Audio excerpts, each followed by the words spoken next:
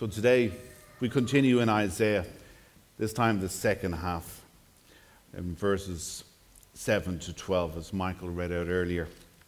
So last week we established who the servant is in Isaiah 53. It is, of course, Christ our Lord. Then we established that Isaiah 53 is regarded as the fifth gospel. Then we looked at the joy and love in serving the Lord. So today, we look at Isaiah 53, verses 7 to 12, with regard to the servant's purpose, the knowledge of the servant, and then conclude with the type of heart a servant needs. So, to break down the purpose within the text, I want us to see the deliberate language used.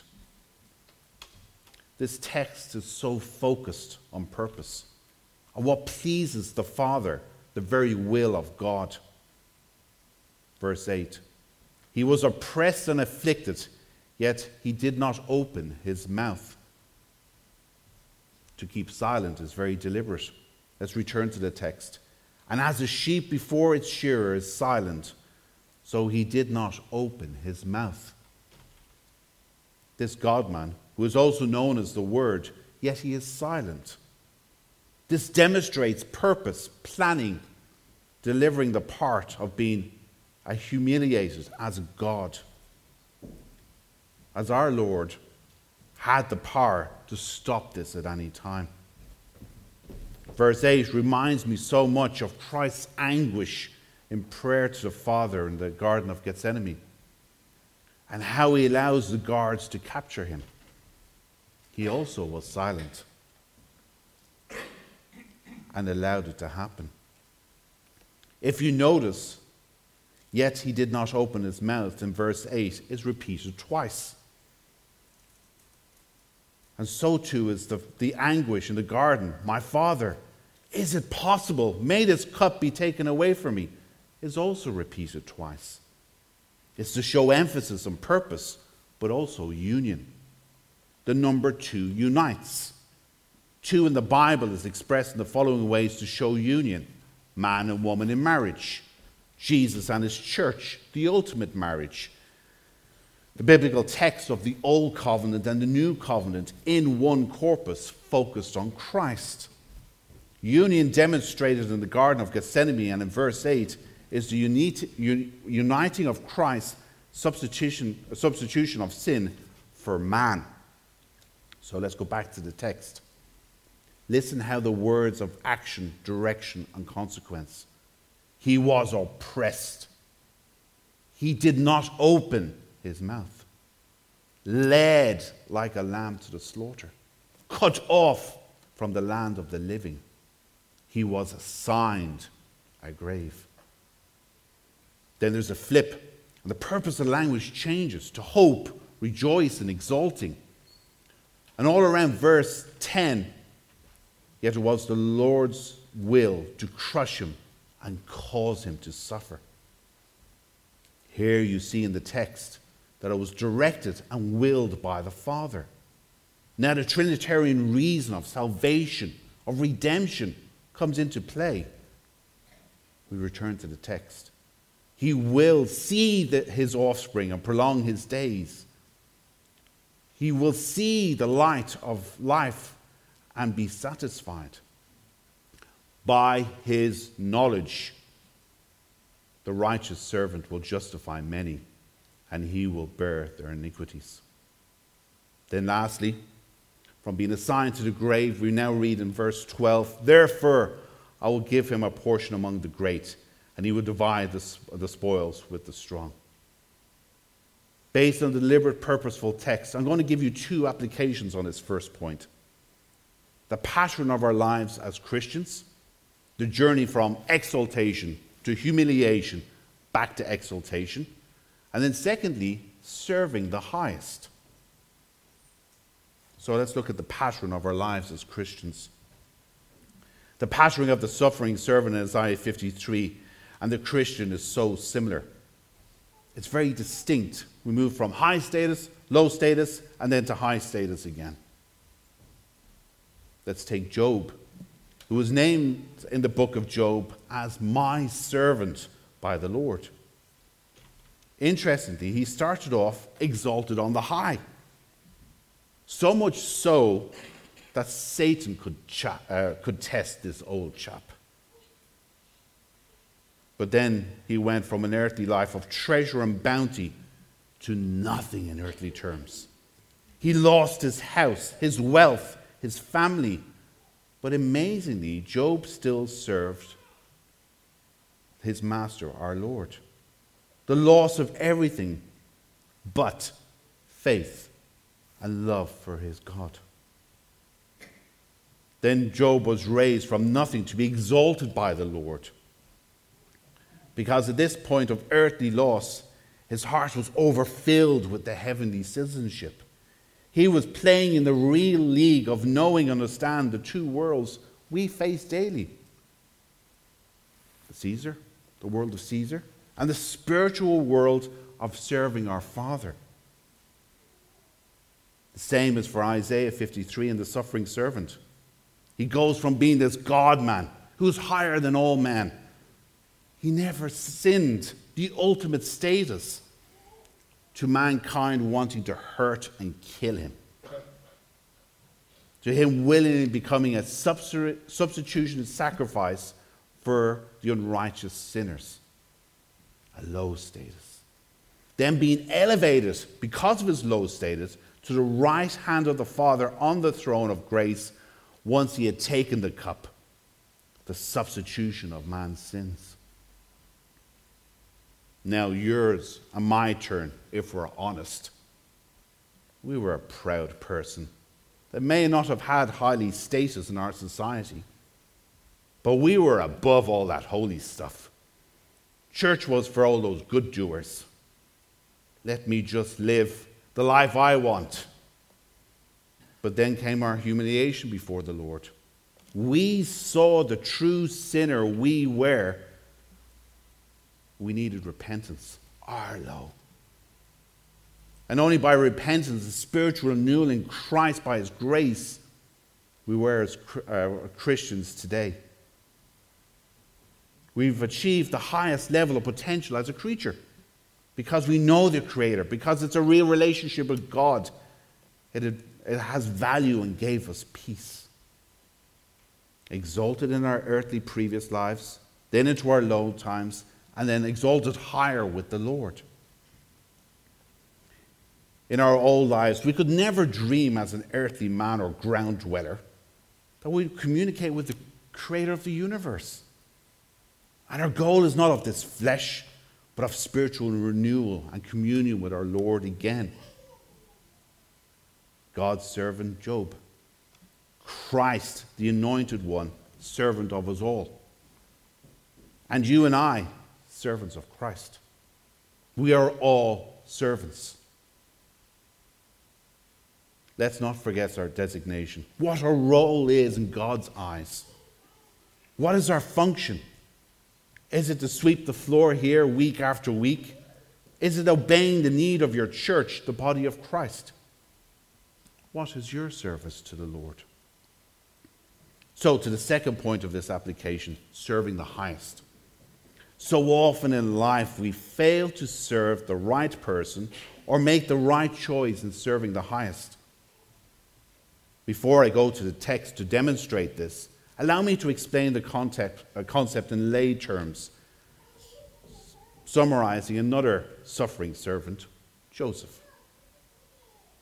Joseph, son of Jacob, as we all know, served Pharaoh. Pharaoh's wife never liked this and tested him to be with her in order to get him in trouble. But it was the service and knowledge of God that would not allow him to be with Pharaoh's wife. Not the fact that he worked for the ruler of the land and it was wrong. Joseph served God first, then Pharaoh. If Joseph had failed, as many men have failed, and fallen on the sword, and fell for the woman's invitations, then Joseph would have served the lesser. He did not. He served the higher. We do this evaluation daily, seeing the lowest or the highest. Another example, in the Garden of Genesis, Eve listening to the devil as she could become like God and know good and evil. She served the lesser by choosing that fruit. And she got the lesser result, sin. In Isaiah 53, notice 3 points.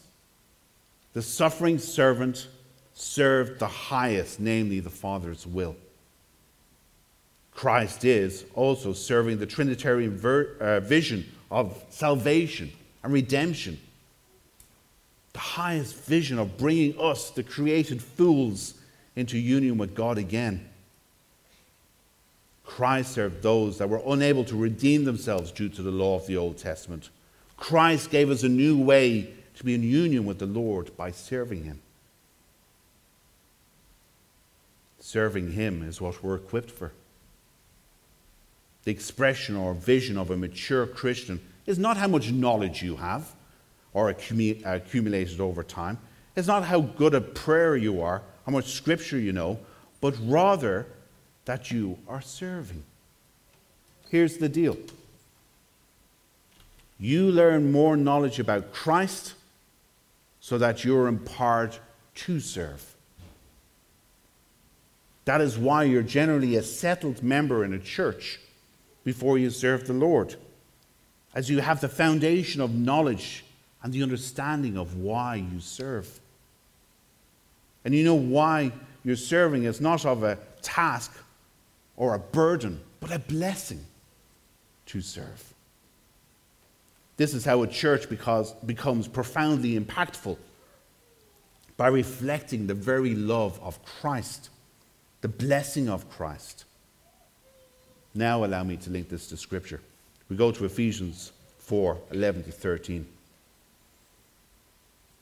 So Christ himself gave the apostles, the prophets, the evangelists, the pastors, the teachers, to equip his people for works of service, so that the body of Christ may be built up until we reach unity in the faith and knowledge of the Son of God and become mature, attaining to the whole measure in the fullness of Christ.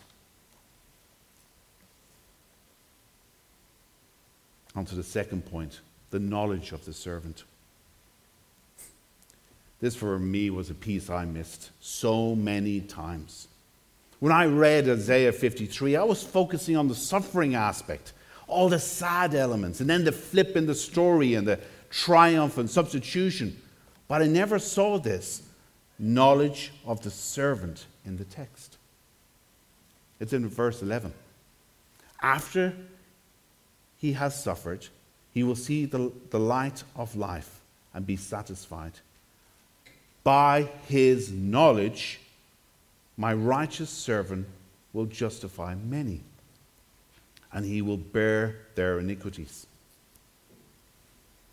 By his knowledge, my righteous servant will justify many.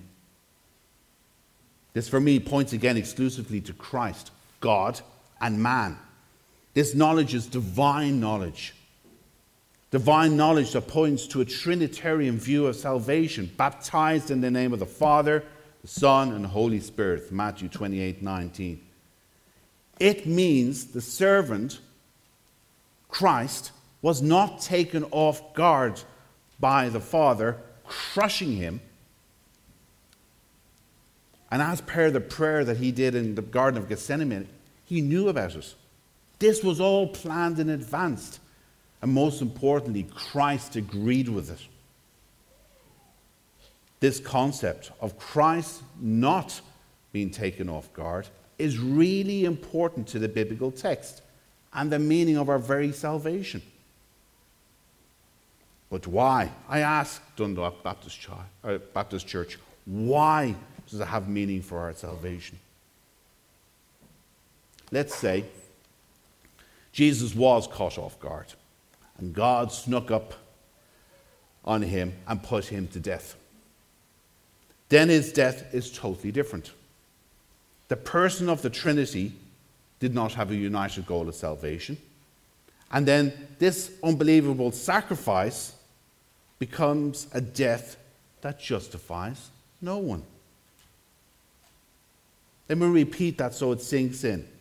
If Jesus did not agree with being put to death for our sins, then the result is he justifies no one. Not you, Michael. Not you, Mick at the back. No one. Suddenly it becomes very scary. Sitting here and standing up here as a follower of a suffering servant that did not suffer for you and I. Okay, he did suffer, but then not as a servant in this scenario. This scenario emphasizes the importance of why he was a servant for us. This thought of Jesus dying without the knowledge of the righteous servant that will justify many is scary. Jesus had to be aware and have knowledge of the why he was doing it. This redeeming work of that servant. That is, Jesus was fully aware, fully conscious, and willing in agreement with the Father and the Holy Spirit, the Trinity. The knowledge of the joint redeeming work of the Trinity. The primary understanding of this text was willing, loving Christ, a suffering servant that wanted to save a wretch like me. There's a point of application with this pre-knowledge for us. If you sit here today with this book, a revelation from God, if Christ knows, so too we know about being a servant. A servant is knowing this work is for the kingdom of God. Church work. It's unseen work. Lots of things happened in this church this week. But if I was to go around and ask you individually what actually happened, you wouldn't know. And that's good, because that's its beauty and attraction. You get to serve the Lord directly. It's not about, oh, he did this and he did that. No, you serve the Lord directly. Look at the Sunday school teachers that will kick in directly after this sermon. The Sunday school teachers don't go about helping the kids on how to spell or how to behave. No. The whole focus of the Sunday school teachers is to see the kingdom of God and how these little ones, the future church, can be a part of it. The blessing of passing that knowledge of Christ new, that made him the suffering servant for us all. So to my final point, what type of heart do I need to be a servant? Well, let's start off with the heart Christ had. So we're getting to the core of his character. What does he think of us? It's the heart of this unbelievable servant Christ that makes the gospel sing, the angels sing, the work of the Spirit. Romans 5:5. And hope does not put us to shame, because God's love has been poured into our hearts through the Holy Spirit who has given it to us. Ezekiel 18:31. Cast away from all the transgressions that you've committed and make yourselves a new heart and a new spirit. Why will you die, O house of Israel? The heart of Christ creates the new heart in us. Isaiah 53 verse 12. For he bore the sin of many, and he made intercession for the transgressor. The Father did not crush his Son for his sins, for his doing, but because of our sins, and the willing servant by the knowledge got crushed. You will know somebody, especially somebody's heart, when you see their desires. What truly satisfies them? And it was us being united to Christ. Us being united to the Trinitarian God that satisfied Christ. Our sin was his want. What a heart Christ has. To see beyond the suffering to the everlasting, into the new creation that awaits us all. How big is his heart that he needs a heart that can take all our sin? Christ did this so that we can be those born again hearts in the New Jerusalem. The heart of a servant, when done correctly, is never about the task. Whether working in the creche, painting the walls, sweeping the floor of the church.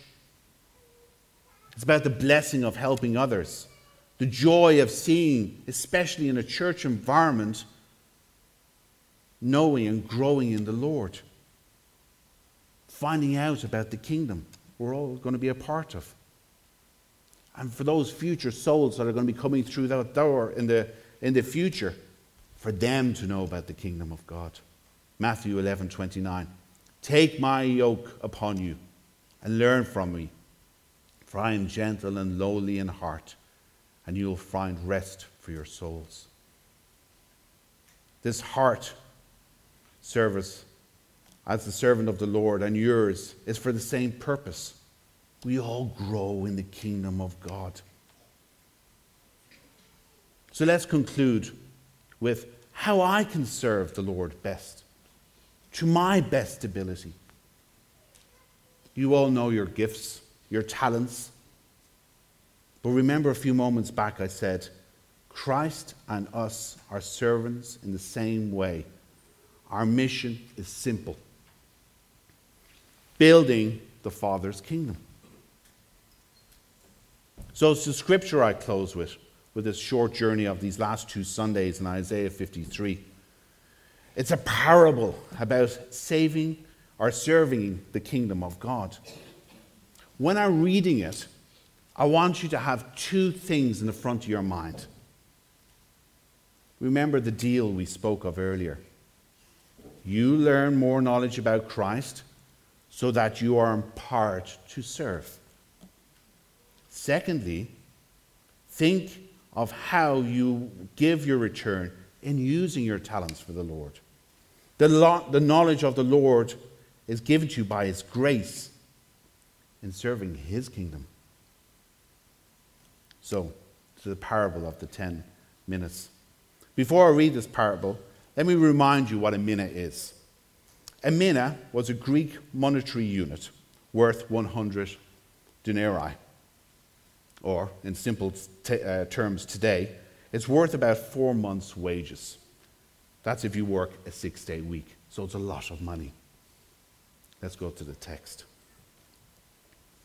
We join Luke 19, verse 11.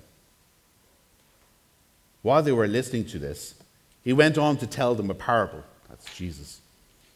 Because he was near Jerusalem, and the people thought that the kingdom of God was going to appear at once. He said, a man of noble birth went to a distant country to have himself appointed a king and then to return. So he called his servants and gave them 10 minas and said, put this money to work until I come back. But the subjects hated him and sent delegations after him to say, we don't want this man to be our king. I hope that sounds very familiar to Isaiah 53. Back to the text. He was made king, however,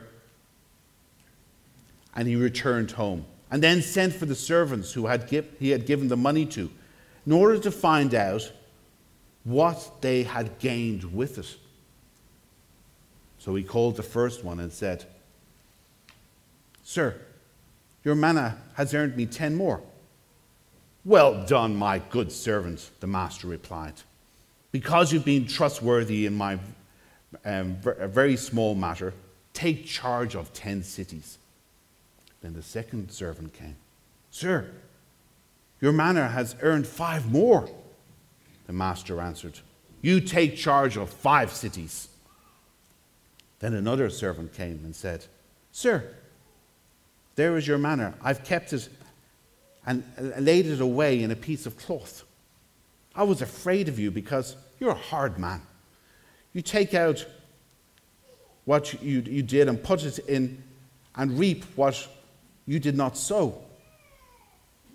His master replied, I will judge you by your own words, you wicked servant. You knew,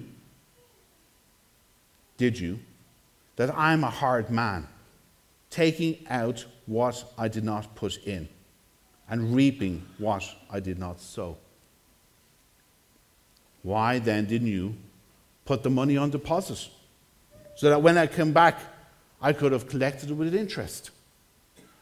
Then he said to those standing by, take this manna away from him and give it to the one with 10 mannas. Sir, they said, he already has 10. And he replied, I tell you that to everyone who has, more will be given. But as for the one who has nothing, even what they have will be taken away. Amen. Let's go to prayer. Heavenly Father, we come before you as a church to your throne of grace. Hallowed be your name. Oh Lord, help us to understand this balance that we spoke of in the sermon. This balance of the knowledge you have given us and our ability to serve. And also what we are serving, Lord. We are serving your kingdom. Lord, may Isaiah 53 be a verse or a chapter that we read this week. May we go through it and understand what your servant Christ did for us. His full knowledge of what he did for us. And it was for that future kingdom. And that is why he was your servant. Oh Lord, help us to take these treasures and put it on thy heart. For it's in Jesus' name that we pray. Amen. All right, we're going to be upstanding and we're going to sing the next song, which is going to be The Lamb of God, and then we'll break for our relevant Sunday schools.